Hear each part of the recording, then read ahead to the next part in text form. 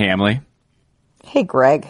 I know that we have to talk about the NHL pausing its season because of coronavirus, but I figure we could just fill the next hour talking about how great it is to be a Jets fan right now that Tom Brady's not with the Patriots. I am wearing my Jets jersey. No, that's wildly inappropriate.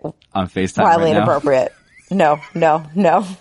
So we have to start with the hockey stuff. We can't talk about how amazing it's going to be to see Bill Belichick try to mold and shape like Andy Dalton into trying to be Tom Brady. This feels like the line of The Parent Trap. How could you think of food at a time like this? You know, we were watching The Parent Trap the other day, and I got to tell you, not enough praise and not enough attention has been given to the quality of Lindsay Lohan's British accent throughout that film. Incredible, impeccable. And she never whipped it out again. It was never, Angelina Jolie all the time with the British accent. You know, we've seen other actresses attempt them. Anne Hathaway, and I think that's the only time Lindsay Lohan has ever pulled out the British accent for anything. That's absolutely incorrect, because I don't know if you remember, but in the Mykonos stage of Lindsay Lohan's life, aka like 3 to 4 years ago, she all of a sudden pulled out this discernible accent that was part British, part Greek, perhaps. For the record, I do recall the Mykonos section of Lindsay Lohan's life because I did watch at least one episode of that horrible MTV show that chronicled her club that she opened in Greece. And I was all excited, and then she was on those episodes shorter than Nick Lachey and his wife were on the Love Is Blind episodes. Wasn't even a Lindsay Lohan show. I was so disappointed. It was like subpar D+ quality Below Deck, with Lindsay Lohan on for 2 minutes. Very disappointing. And that voice, and that accent. That's true. All right, as you allude to, end of the world. Tom Brady's not a Patriot. Right, exactly. No sports. Let's see how long we can delay the apocalyptic part of the show by talking about Lindsay Lohan's dialects. Coming up on ESPN on Ice, the NHL paused the season for coronavirus. We have a lot to talk about, and we have two incredible guests on, actually, from a news-making perspective. Ryan Crelin, who is the commissioner or president of the ECHL, and Doug Price, who fills the same role with the Southern Professional Hockey League. They're going to come on and talk about what they did with their organizations in canceling the rest of their season. So a very special episode. They'll be dealing with some big topics. So let's start the show proper, shall we? From the ice to your earbuds, a podcast about hockey, featuring things to do with hockey. From your friends at ESPN, it's ESPN on Ice with Wyshynski and Kaplan. It's ESPN on Ice, the podcast where ESPN talks about hockey. I'm Greg Wyshynski, senior NHL writer. I'm Emily Kaplan, national NHL reporter. And let's begin by saying, hey, hope everybody's doing okay out there. It's scary times. I know a lot of you are probably listening to this podcast in the discomfort of your own home because you can't go anywhere else. And we hope everybody's staying safe. Hope everybody's washing their hands and hoping that all of your loved ones are nice and healthy during a very scary time. It felt like last week, Emily, when we were doing the show, that we were kind of hoping and wishing and praying that something would happen that would allow hockey to continue, even though it was pretty clear what path we were on. We were talking potentially about empty arenas. We were talking a number of different options, and then things really got rolling, obviously, when the NBA started to have some cases of coronavirus amongst its players. The NHL clearly thought that they could potentially play in some empty arenas with these municipalities like Santa Clara County and the state of Ohio putting down edicts about mass gatherings of people due to the coronavirus. But then, as Gary Bettman has said a few times since then, the moment when another league had its first case was the moment when the NHL had to probably put its season on pause, because the moment it was going to have its first case amongst these players was the moment it was going to have to, postpone the season anyway. I just cannot emphasize enough how quickly this escalated. Yeah. I go back to talking to Bill Daly 2 weeks ago on March 2nd, and we're sitting down in the bar area of the Boca Raton Resort, and I'm telling him I want to ask him about coronavirus, and he's pretty much telling me this is all premature. We're just starting to explore our contingency plans, and I have to read this quote out loud because it just seems wild in this context. This is about him, their emergency plans of playing in empty arenas and postponing games. I think it's very unlikely knock on wood, I'm hopeful that we would progress to a stage where we have to consider something that dramatic. Yeah. Narrator. It's incredible, right? They had to consider something that dramatic. And I know the NHL will say that they made this decision independently. It was for the safety of their players and staff. And of course that's true. But like you mentioned, there is absolutely a correlation between what the NBA did Wednesday night with Rudy Gobert of the Utah Jazz testing positive for coronavirus and the NHL being forced to act the next day. There's so much overlap between NHL and NBA arenas. There's some overlap between some of the teams who share workout spaces. They could not go on like this. We're seeing it escalate even more because at first the NHL told its players, okay, just stay in your home cities. Let us figure this out. Like as soon as next week, you might be able to get back into the facility and start working out. Now, as of Monday, they're telling players you can go home, and that even includes going to your home country. Now, I don't know if players even can consider and cancel flights and all of these border restrictions, but that's a huge change of plan. And now we're looking at early May as the earliest that the NHL could resume it again because the NHL and NHLPA said they were influenced by that CDC recommendation that came out Sunday night that for the next 8 weeks, there should not be gatherings of more than 50 people. Exactly. To put a fine point on your what are players doing, Larry Brooks of the New York Post reported today, as we do the podcast on St. Patrick's Day, Aaron Go Bra or whatever you say to all of our Irish friends. I'm actually Irish. The last name, don't let the last name deceive you. My mom's maiden name is Loudon. Ye old Wyszynski. Or ye old is not Irish either. I don't know what I'm doing here. I sound like Lindsay Lohan in her third act. I'm like 25% Irish, and I like to play that up when it's beneficial. Larry Brooks reports that Mika Zibanejad and Capo Caco have returned to Europe, and that Henrik Lundqvist is making plans to leave New York, potentially as well to Sweden. So I mean, there are players that are headed back to their home countries to be with their families and so on and so forth. Before, I mean, what we assume is going to be very tough travel restrictions coming down the pike in a lot of places.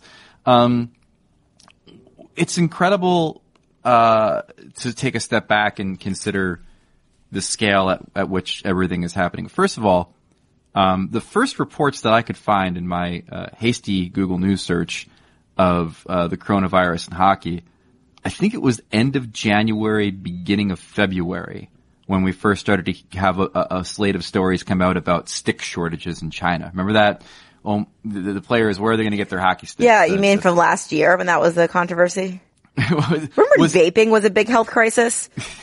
No, I mean coronavirus, yes, influenced cancellations of like production and factories closing.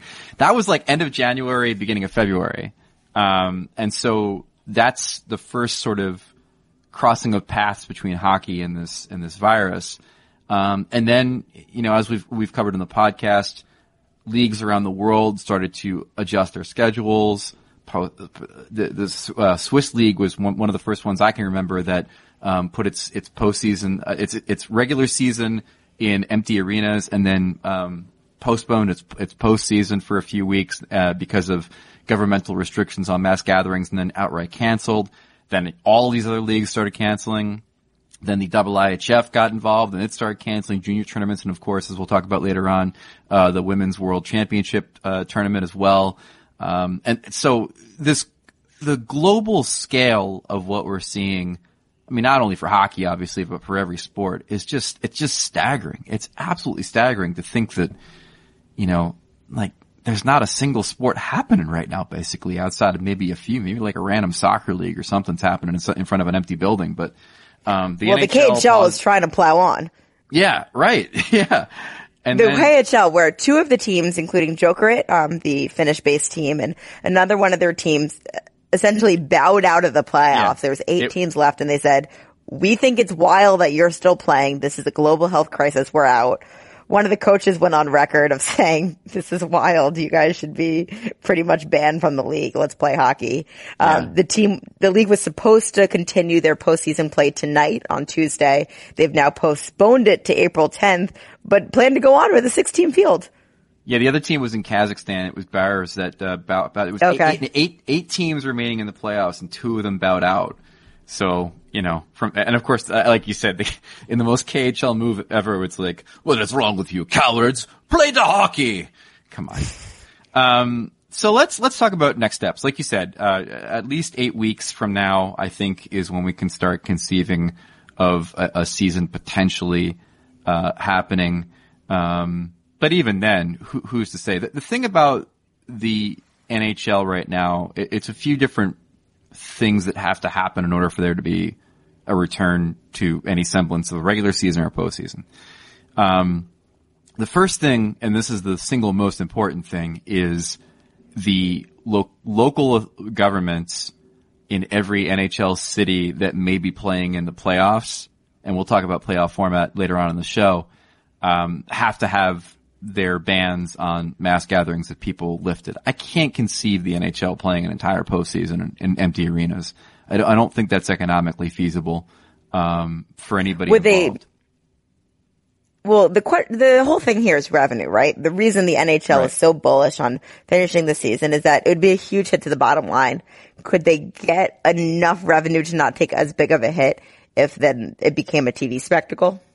I mean, the sponsorship money maybe, the advertising money maybe, but I mean, you're trying to basically at this point, if you play in front of empty buildings, you're putting a tourniquet on what's already a gusher. You know, like they are going to lose so much money by not completing. They're going to lose like $250 million in the postseason if they don't play it.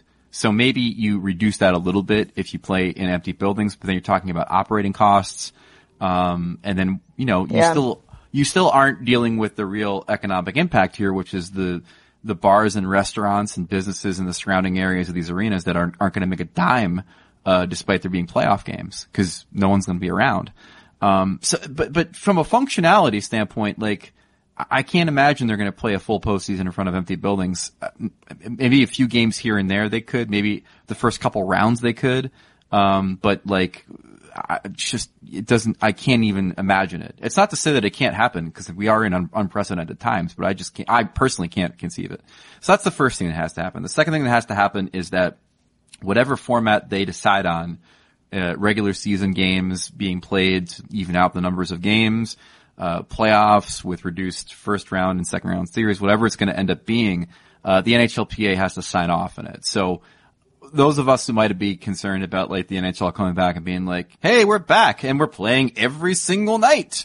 No, the players will be able to say, hey, we are comfortable with this level of activity. We're not playing a schedule that's going to put our bodies at risk. And that at least is a good thing. And then you were saying today about mini camps, something interesting. Yeah, this is something, look, the NHL and NHLPA have been in constant communication. And one thing they have at least verbally agreed on, I don't think anything's in writing yet, is that these guys have to have some form of mini camp or training camp before they get on the ice. Guys are in great shape. I'm sure they all have some nice home gyms, and I'm sure someone's got some Pelotons for Christmas to keep them back in shape, but like, they've got to get back on the ice and training. So that's going to be a thing. Probably at least a week of that, maybe a week and a half, which even delays the timeline even further. And, one of the things that we have to start thinking about is Gary Bettman says he has a drop dead date in mind of how long this could go when they can't go on any further because it's going to encroach too much on the next season. And their big priority right now is just retaining more normalcy for the 2020-2021 season. But what is that date? For me, it has to be like late May, early June, and then you've got to pull the plug. Yep. And then the other, we touched on the economic impact of all of this. And I mean, I'll speak for myself here in Santa Clara County. I mean, I was walking around yesterday and seeing businesses saying, hey, we're taking a break for a few weeks. Other businesses saying, we're going to be on hiatus for an undetermined amount of time. And these aren't restaurants and bars. These are like clothing stores and local shops and things like that. Mm-hmm. I was walking past a local, Celtic Irish, store, and I'm thinking to myself, Jesus, I mean, just how much money are you losing with nobody crowding the streets at the bars, on St. Your Patrick's ancestors. Day? It's just so sad. They're probably your cousins who own that store. That's probably right, my Irish brethren. And then the bars are obviously taking a huge hit because they can't even open. And then the restaurants in a lot of places are allowed to do takeout and delivery. But I mean, as we talked about just briefly before the show, New Jersey has a curfew going on now from 8 p.m. through 5 a.m. And how does that affect people going out and picking up food and delivery services and things like that? So it's really just every single day is a new development. None of it really good right now. But the other thing economically that we should talk about is the arena worker issue, which has been fascinating to watch. How quickly some teams came out of the gate to say that they were paying their part-time support staff for any games that they missed, and that money was coming immediately. They wouldn't miss a paycheck. Others have decided to do sort of a partial payment thing to make up the money they can't get from unemployment and things of that nature. And still others were succumbed to public pressure. Yeah, that's what I was going to say. Like, others didn't want to compensate anybody. Like, Winnipeg in particular, Calgary in particular, Boston still, I want to say. I believe, as of this recording, that Boston is the only team in the league that is not, the ownership has not pledged any type of compensation for part-time workers. Now, a fan created, campaign or GoFundMe page, and some Bruins players and employees have contributed to it, which is great. And that's another thing I want to point out, is that there's been a lot of players. Sergei Bobrovsky stepped up in a big way in Florida with his big salary, of course, but so did some of his teammates to do this. But Jeremy Jacobs and Boston ownership have done nothing. Yeah, Jeremy Jacobs, who, made his money in the concessionary industry, right, doing nothing. And it could just be that he's working out the details. Like, we should give him a little bit of the benefit of the doubt, but if everyone else could figure it out, you can too. Yeah, and the real issue with all of this stuff going forward is, I think we'll probably have something on this on ESPN coming up pretty soon. There are some teams that have been very specific about the money and the paychecks missed and the compensation for people. There have been others that have, like the Blues, for example, that are dealing with big numbers, hundreds of thousands of dollars, players contributing to a fund, what have you, without really explaining who gets the money. Do you have to ask for it? Is it going to these workers without them having to ask? And then there are others that are just super vague. So it's going to take some time, I think, to really parse out which teams are doing proactive things to help out people in a time of extreme need, and which teams are kind of just being like, here's your press release, and hopefully no one asks what's going on with the money, because, it's going to be a lot of parsing out exactly what's happened here. And again, it's, for the teams that have stepped up, kudos to them, because it is a really scary situation, for a lot of people that are working for very low wages and are counting on paychecks, and all of a sudden those disappear. At a time when, millionaires are still getting paid in the NHL. The players, by the way, not missing a paycheck. And the billionaires on the teams. Yeah, so. All right, let's get to our first of two guests today dealing with this unprecedented stuff as we turn our attention to the ECHL. Ryan Crelin of the ECHL joins us now to talk about the cancellation of their season. Thanks for your time. First of all, your comment in the release, I was wondering, was the mandates on mass gatherings that many of your teams are facing in their local communities, was that sort of a driving force behind the decision, or are there other things at play?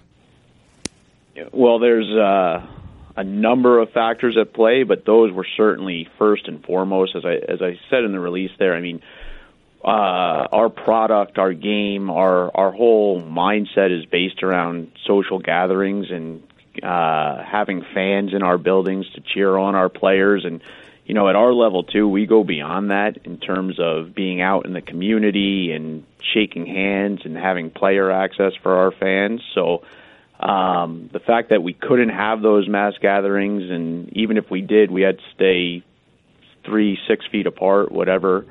It's just a big hit to who we are as a business and hockey product.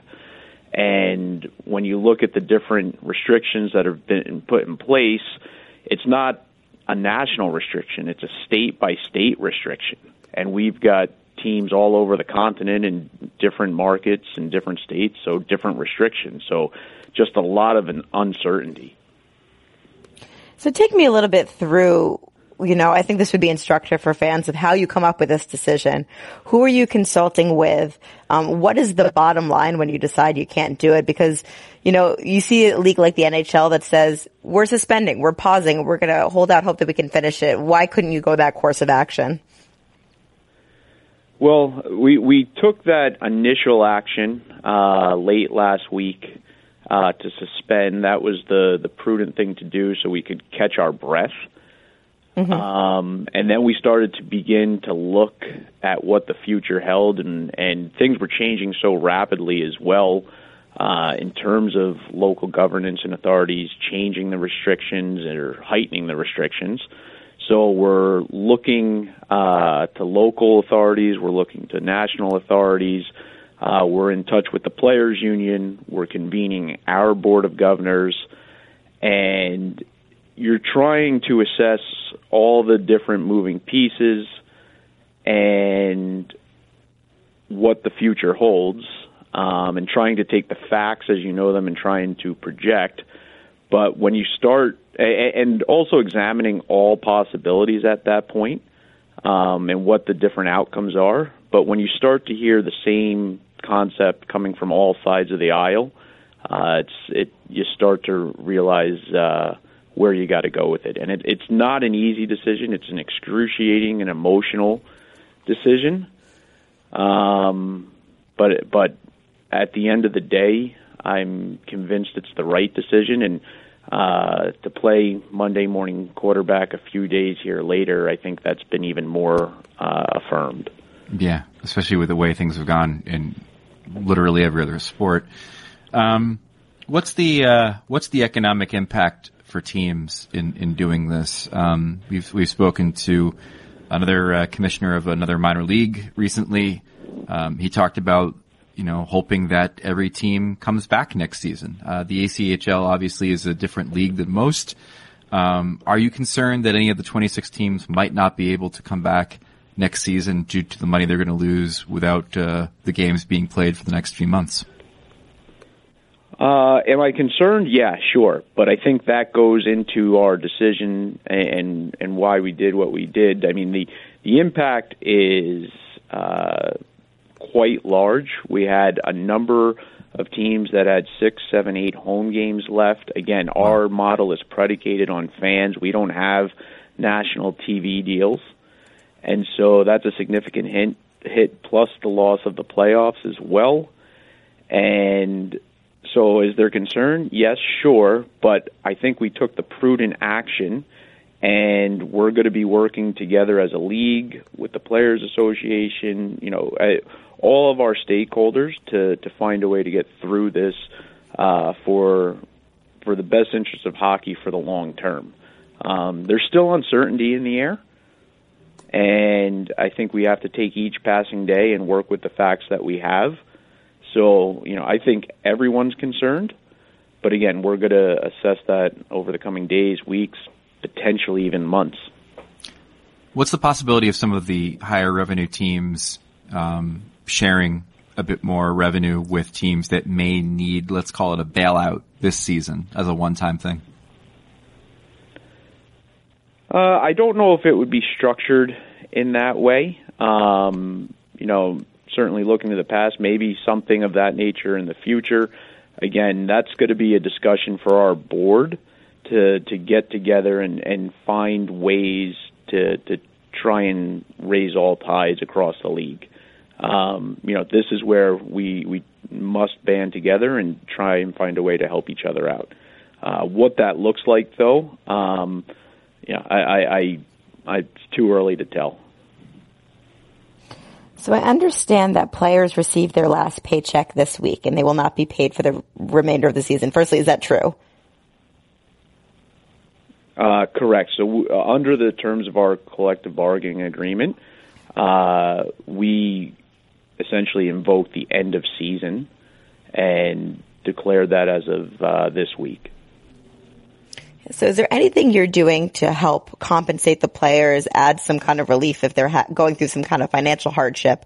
And can you just explain maybe to our listeners of why it is the case that, the NHL can, pay their players for the rest of the season and you can't? Sure. Well, you've got a different collective bargaining agreement, a different model. Actually, all of our teams are independently owned and really small businesses in our community. And working with the Professional Hockey Players Association, they understood that and we're working together as partners in hockey for the long term, and we know there's going to be certain players that are hit harder than others, and we've talked with the PA about different ideas that we can work through, again, over the coming days, weeks. There's a hardship fund, there's career enhancement programs that the league contributes to already existing in place, and then we'll be in discussions as to additional steps and measures that we can put in place to help each other through this time. Everyone's taking a hit here. I don't think there were enemies on opposite sides of the table. The enemy right now is the coronavirus, and how quickly we can eradicate that and prop all of ourselves up together is going to be a focus that we work with the PHPA on in the short term, and then, again, for the benefit of the long term. Right. And then they do have health insurance through, I think it's June 30th, is it? Correct. Right. And then they can go Cobra after that. So you sound pretty convinced that this isn't going to be a load of animosity that between the league and the players heading into next season. I don't believe so, no. Well, that's good. Was there any, I know there's been a hot topic in the NHL. Is there any assistance or compensation or anything for any of the part-time staffers for games in ECHL cities? So from a league standpoint, we don't manage the arenas and that arrangement. So that will be left to each of the arenas and their staff. I mean, they are the employer and how they determine it, but it's hard for me to make a blanket statement because we don't control that. It's finally for me, and thanks for your time. If you were in Gary Bettman's shoes, you were commissioner of the National Hockey League, what would you do, given the circumstances that we're in right now? It's impossible to say because, again, there's just so much uncertainty. I think what they've done is all that they can do at this point in terms of, I believe it came out yesterday, allow the players to come home. Again, that's what we were doing, getting the players home because we didn't know what was going to happen travel-wise. So you do that. You lay out a plan over the next 30 days, 60 days, but I think that plan is going to change every day depending on what happens here. So that's what you do. You lay out your best projection, you lay out a timeline, and then you just pay attention. All right, and before we let you go, I just wanted to give you one opportunity to give a sentence or two to your fans and just, let them know where you stand and what you hope for the future. Well, I would first off thank them for all of their support from the 2019-20 season, and I know we were getting to the part of the season that's the most exciting. Even people who aren't necessarily hockey fans become hockey fans when it comes time for the stretch run and the playoffs. So I thank them for all their support through the early part of the season and know that this decision wasn't an easy one. In fact, it was an excruciating one. But again, I believe it was the right decision with an eye on the 2020-21 season. Indeed. Ryan, great job in an inconceivable spot in your second year at the helm of this league. I'm sure year one probably was a little smoother sailing, huh? Oh, they all have their fun. All right, Ryan, thank you so much for your time, man. We appreciate it. Thank you. All right, stay safe. Take care. Our thanks to Ryan Crelin for his time, talking about the ECHL. No playoffs there, Emily, but the potential remains, potentially, slim as it is, hopes and dreams, that the Stanley Cup playoffs could happen when the NHL, and if the NHL gets back to playing.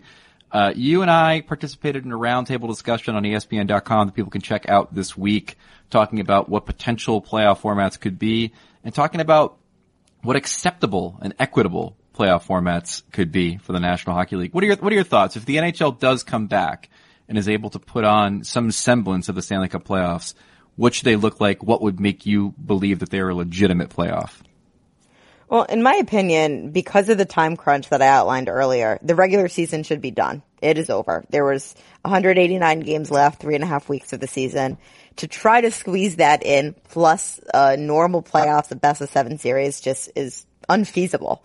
The one thing I've heard thrown around a lot is a 24-team playoff field, so you get those bubble teams in, and you kind of quash any, well, we would have made a run at the end.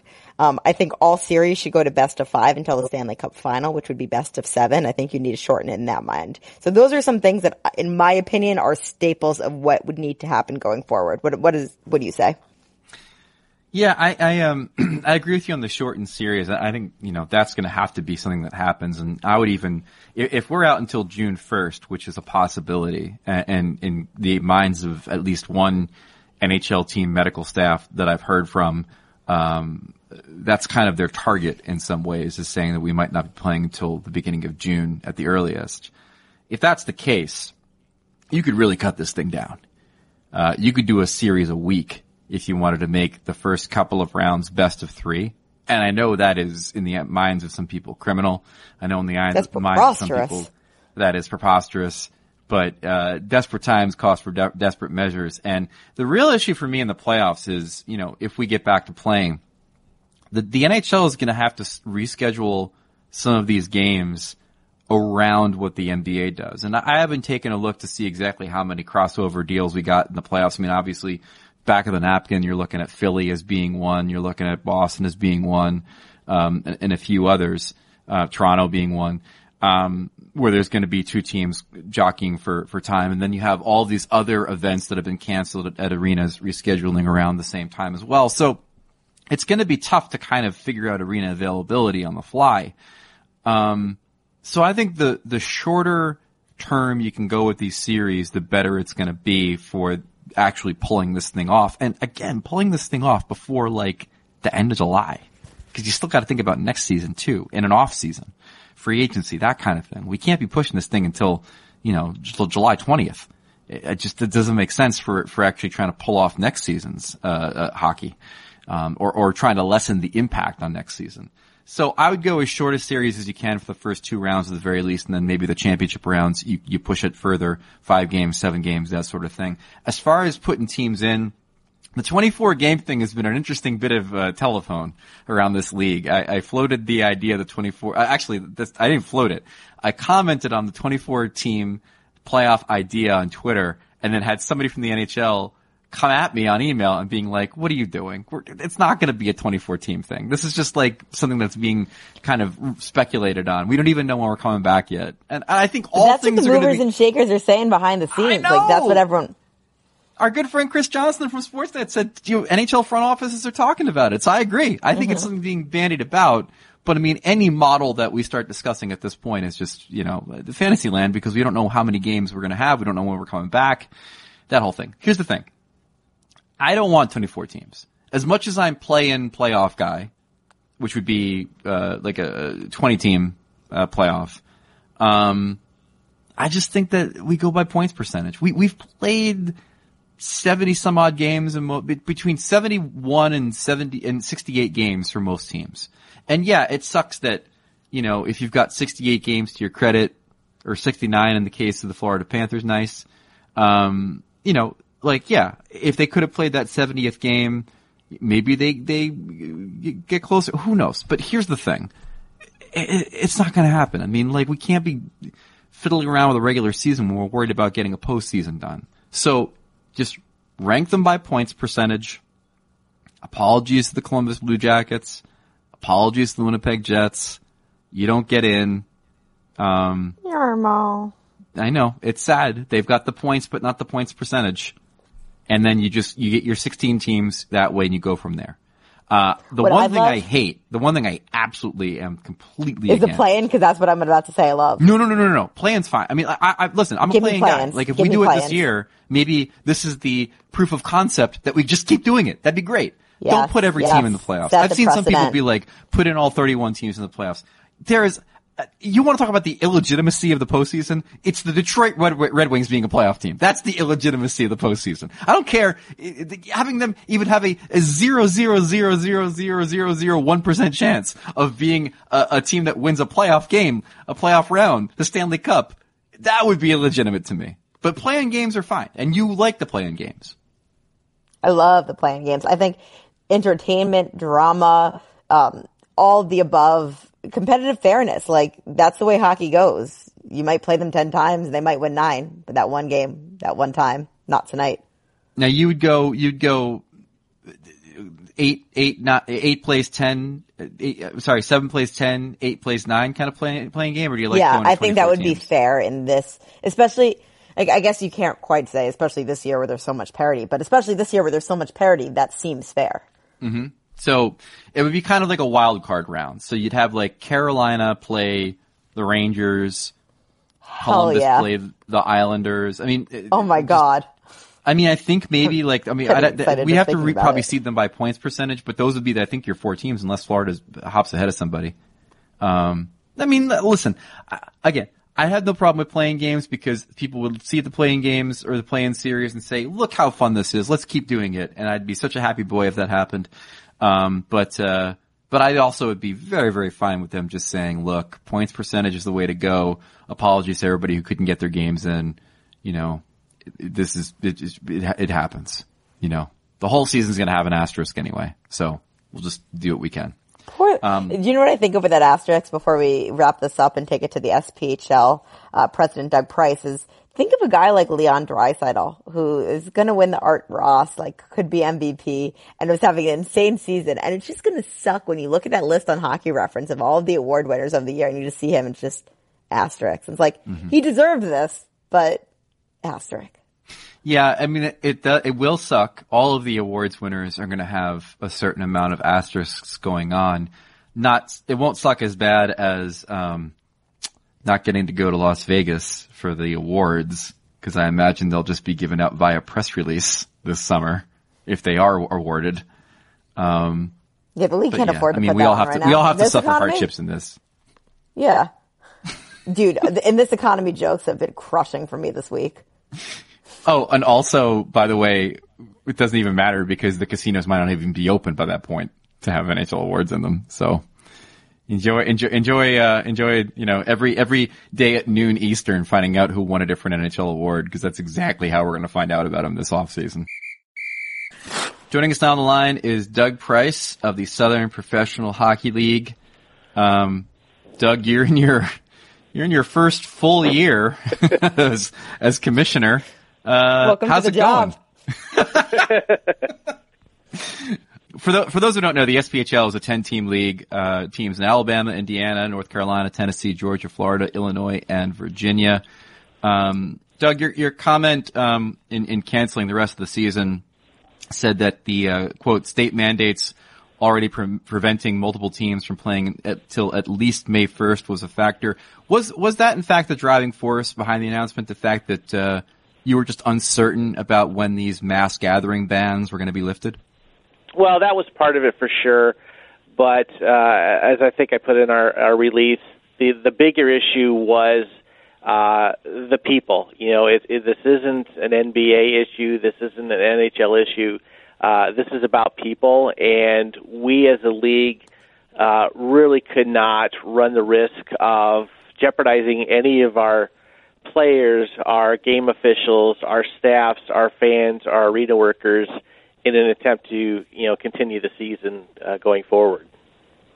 So I'd love just to take us back, and just how exactly this decision was made. I think a lot of fans would find it really instructive of how a league like this makes a decision. I understand you have a board of governors, but when did the issue coronavirus first come across your desk as, okay, this is something that could affect us in our league? And then at what point did it escalate? And can you kind of take us through that whole entire process? Sure. Thanks, Emily. It was really early last week when we started to kind of hear the rumors about teams playing without fans. And a few of my governors, our executive committee, we have a select number of governors started kind of, emailing and texting back and forth saying, hey, this might be something we want to get on a call and talk about. So We actually had we decided on last Tuesday, a week ago, to have an executive committee call Wednesday afternoon at 3. And at that point, it was kind of, okay, this is probably something we're going to have to monitor. Get on the 3 o'clock call. We decide that we're going to have a full Board of Governors call the following day. Got off the call at 3 o'clock. It kind of, it was still kind of relatively normal. But I was out Wednesday night, and they had the NBA games on, and you started to see the news of the immediate and really quick postponement of the first game, and that Rudy Gobert was ill. And 2 hours later, it went from a game canceled to the season on hold. And right then I knew that the call that we had anticipated having at 3 o'clock that afternoon that we had talked about, the context of the call the following day just immediately flipped 180 degrees. And it was something that was bigger than we had even anticipated just hours before that. So, wow. What's the economic impact for these teams? I mean, the SPHL is a league that averages a couple grand, I guess, attendance per team. It seems pretty gate revenue driven, if that's a fair thing to say. Not playing the rest of the regular season, missing the entirety of the postseason. What's the economic impact going to be for some of these teams? I mean, are we at risk of not having all of these 10 teams come back next year? Well, obviously we are hopeful that everybody's returned, and we're still in the very early stages of kind of evaluating our fiscal status. But as a league, we don't have the TV revenues that an NHL would have. We don't have the national corporate support. We are gate-driven and, for lack of a term, merchandise-driven. It's what our teams are able to sell within the confines of the games. We have a team in Roanoke that had 7 games left, which was 25% of their regular season. Wow. That were coming up in these next, or what would have been the last 3 weeks of the season. We've had teams as low as having 2 games, not counting the playoffs. So, the range is going to be pretty vast, and we have teams that are going to be able to make through this better than potentially others. But I think the key for us as a league is to be really focused on supporting each other and creative with things that we can do in terms of moving forward with as many members that we possibly can. Yeah, I was going to ask you about that. Do you see any potential for there to be some sort of one-time revenue sharing type setup with the more successful teams propping up the ones that might need a little bit of a helping hand for a season? Yeah, again, I don't know if we are really in, we don't necessarily have the finance to do a revenue share per se, but we, going forward, and I told my board we're going to be having a lot of calls over these next few days and weeks and months to really try to find things to help each other. One example is, in terms of getting players home. We've kind of lifted some of the restrictions we've had on compensation with our booster clubs, who are a huge part of our team's support. They do a lot of stuff for the players, enlisting them to work with our front offices to help get players home, whether it's providing meal cards or gas cards for guys who drove, just to kind of help supplant what our front offices are already having to do. What feedback have you gotten from players or, has trickled up to you? What are their biggest concerns right now? I think the biggest concern that I've heard in terms of talking with some of my teams and my coaches, they just want to get home. They are just as uncertain as we are and concerned about, shutdowns or perhaps the Canadian players not being able to get home and back across the border, or Europeans, being able to find a flight home. So I think it's the same perception that we as Americans are and Canadians are having in terms of just the overall day-to-day uncertainty of how life is going to look the next day or even later that afternoon. What kind of economic impact is it for these players? I know in talking to some of the guys on that Hockey in Alabama story that I did, I know that a lot of them have jobs in the summer. They're bridging their employment, that kind of thing. First off, I'm assuming that they I don't want to assume anything. Were they paid for games they're missing? And, if not, what kind of economic impact do you think there is on these players? Well, at this level, we don't have guaranteed contracts, so really everybody is kind of day-to-day. But what we've done, as I mentioned before, we've lifted some of the restrictions on economics and the compensation, and we've allowed teams to pay, up to a certain amount of time past the stoppage of the league to help players get home, have that, extra little paycheck before they go home. But, without having games coming in, without having the revenue streams that we have, makes it difficult to, we're trying to find a balance between, fiscal responsibility and doing what's right for our players to get them home, to get them kind of, on the right path as well. What's going to be most important to you next year to make sure that your league can survive and thrive? Not survive, thrive. Thrive. Just stability. I think, the ripple effect that this is going to have both in leagues above us, like the ECHL, and leagues below us, like the Federal League, there's going to be a lot of uncertainty. They're dealing with the same economic issues that we're facing in terms of lost revenue. But, the ECHL has larger budgets than we do, so they potentially have a risk of losing a lot more than our teams do. So it's going to be, the dynamics are going to be really interesting over the next few weeks and months in terms of, do teams, do they look to go to a different league or things of that nature? I don't anticipate any of our teams doing that, but I think the economic realities are going to force a lot of decisions that maybe had not been considered before. So we're just going to have to wait and see. Last one from me, Doug, and thanks for your time on this. If you were a commissioner of the NHL right now, what would you be doing? What possible thing that could you conceive of doing if you were in Gary Bettman's shoes with regards to the season, the postseason, going forward? I think that what Mr. Bettman is doing, again, they have a lot more flexibility in terms of the potential for starting back up than we do, in terms of arena availability. We had teams that even for our playoffs, had they been played, didn't have ice the first 2 weeks. The NHL probably doesn't have that problem to that extent, so they are able to potentially set a startup date or a restart date and continue on with a limited finish to the regular season, jump into playoffs, or perhaps jump into playoffs. So I wish we had that, that same kind of circumstance, but I think for everybody involved in whether it's restaurants, bars, sports, what have you, there's no playbook for this. So really it's kind of day to day, making the best decisions for everybody involved at whatever level you're at, and keeping the public health interests at the forefront. Awesome, Doug. Well, we appreciate your time.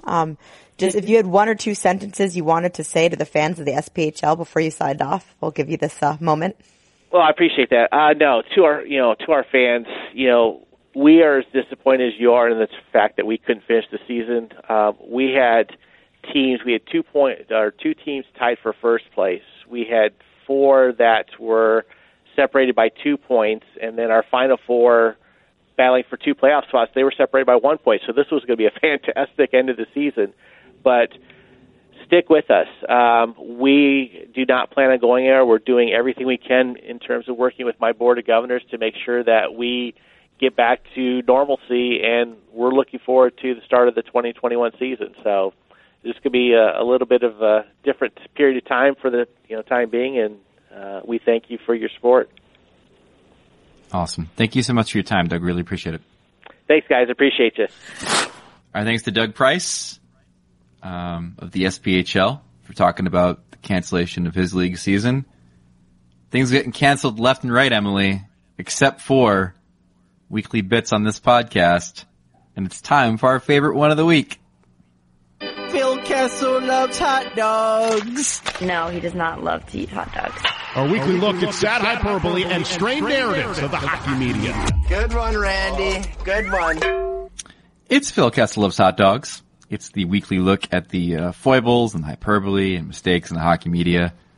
And we're not trying to be ill-natured here in a very tense time.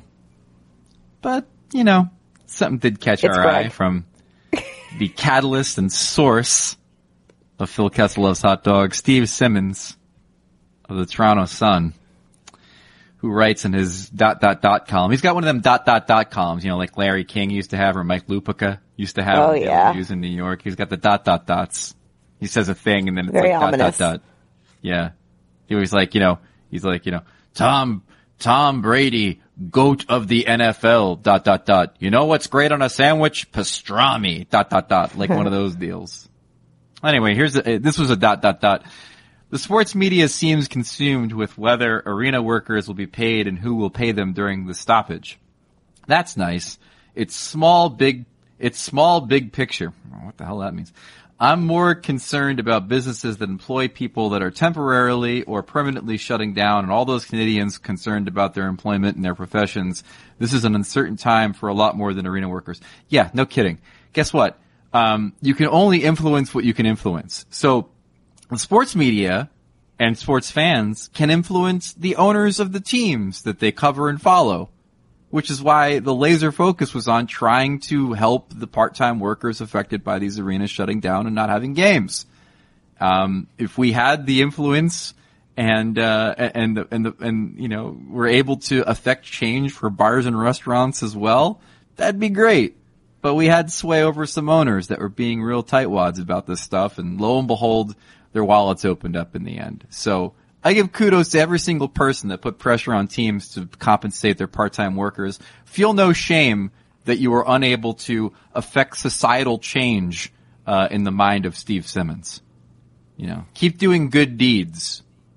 Sorry that they can't be the goodest deeds in the eyes of Steve Simmons. All right, here's puck headlines. Dateline women's hockey. So we mentioned before, an absolute bummer of a season. No IIHF Worlds for the U.S. and Canada to play twice, as they always do.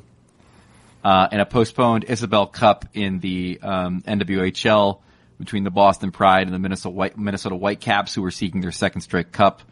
We may get some level of finality in the NHL season, but for women's hockey, the coronavirus basically ruined everything for women's hockey this year. It's been an absolute bummer. And I think of teams, you mentioned the Whitecaps are seeking their second straight cup, but the NWHL season has been all about the Boston Pride, who, stormed to an undefeated record. They finally lost, but they were incredible this season. And to see them not be able to see it through is disappointing. Next week on the podcast, we're going to have Doug Dura, who is the coach of the Cornell women's hockey team. They had never won an NCAA women's title, and they were the number one ranked team in the country, and that's a bummer for them. So I feel for all the momentum that we built in women's hockey. And hey, remember that all women's broadcast that happened on NBC Sports and Sportsnet? That was a week ago. It's impossible. That was 3 years ago. Yeah. Dateline NHL quarantine. I think we can expect to see a lot of quirky stuff emerging from players that are stuck at home. I've already seen Braden Holtby's wife tweeting out the books that he's reading. A real Renaissance man, reading a lot of Vonnegut, reading Hitchhiker's Guide.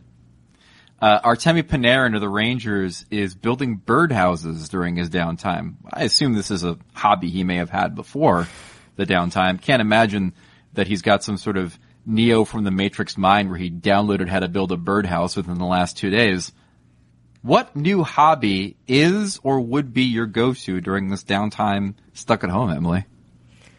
Well, I've already made a reading pact with myself. I'd like to read more books, but I'd like to pick back up knitting. I was a knitter in high school, and I think this would be the prime opportunity, given that I can get the knitting supplies.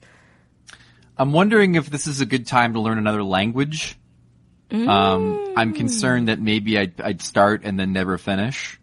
But from a purely distraction standpoint, we purchased at a video game, flea market that was happening at our local, barcade type operation, a copy of the N64 GoldenEye game.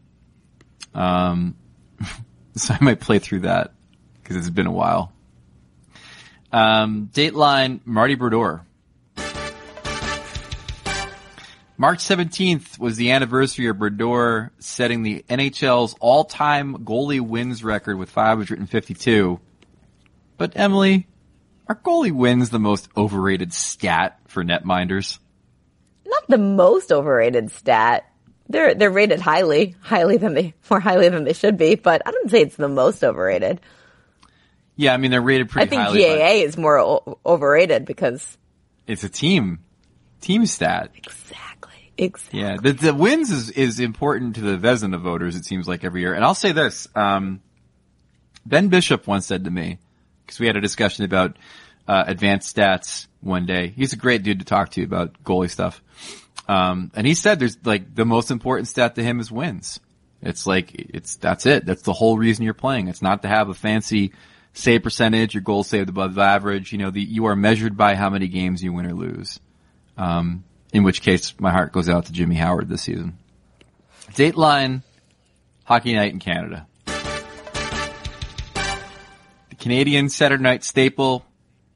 Millions of fans, hundreds of families crowding around their televisions every Saturday night to watch hockey. Obviously can't happen when there's no hockey. So Hockey Night in Canada is rebranding as Movie Night in Canada, a celebration of acclaimed Canadian films. Now, Emily, is it at all even worth doing this if it's not going to include, like, Brian Burke commenting on the quality of films during film intermissions? Can I say something awful? Like, what is a Canadian film? Do I know any? Like, Slapshot's not even a Canadian film. I mean, is it predominantly Canadian cast? I mean, like, Ryan Matlack, our producer, mentions that they did this during the lockout. Goon would be a Canadian film. Jay Baruchel. Goon's a great movie. Canadian. Goon's underrated. Yeah, Goon's The good. Rocket. I mean, the thing I don't know is that I don't know if this is just Canadian hockey films or if it extends to other Canadian films as well. I don't know. It's a great question. I mean, like, technically, I think is Jason Reitman? I mean, Ivan Reitman's Canadian, so is technically Ghostbusters a Canadian film because it was from a Canadian anything director? with John Candy, then. Like, Yeah, just any play John Cool Candy Runnings film. again and again. Yeah. So, like, the potential is there. It takes place in Canada, right? They go to Actually, Alberta. Ivan Reitman, he's a Canadian citizen born in Slovakia. So, I guess maybe Ghostbusters is actually technically a Slovakian film now that we think about it. Who's to say? But good luck to Canada. Just please, I just want to see Hockey Night in Canada, but with a movie instead. You know, go to Elliot and CJ during intermission of the movie so they could talk about movie rumors. You know, just do Hockey Night in Canada, but movies is what I'm trying to say. And that'll be perfect for Canadians and for Americans who illegally stream content from Canada. Anyways, thanks to everybody for listening to the podcast. We hope it's been sort of a cathartic one in some ways, but a lot of it educational to see how the coronavirus shutdown is affecting some different leagues. I'm Greg Wyshynski. Read my stuff at ESPN.com. Listen to my other podcast where I say naughty words, Puck Soup, which is continuing and it's a distinct advantage, I think, in this whole thing in the sense that we hardly talk about what's happening in hockey these days anyway. It's all nostalgic nonsense and movies and comic books and stuff anyway. So, you can find Puck Soup on iTunes. Maybe they know more about Canadian movies than I do. I'm Emily Kaplan. You can follow me on on Twitter at Emily M. Kaplan. I just want to thank you guys for making it through all of this way. If you're still listening to us now, it's been a wild week for everybody. Self-isolation is going to hit in a big way, and just honestly restoring a little bit of normalcy and doing this podcast with Greg today was helpful for me. So maybe listening to this was helpful for you. Wash your hands, get some sleep, take care of yourself, try to work out when you can, and talk to you soon. Bye. Bye.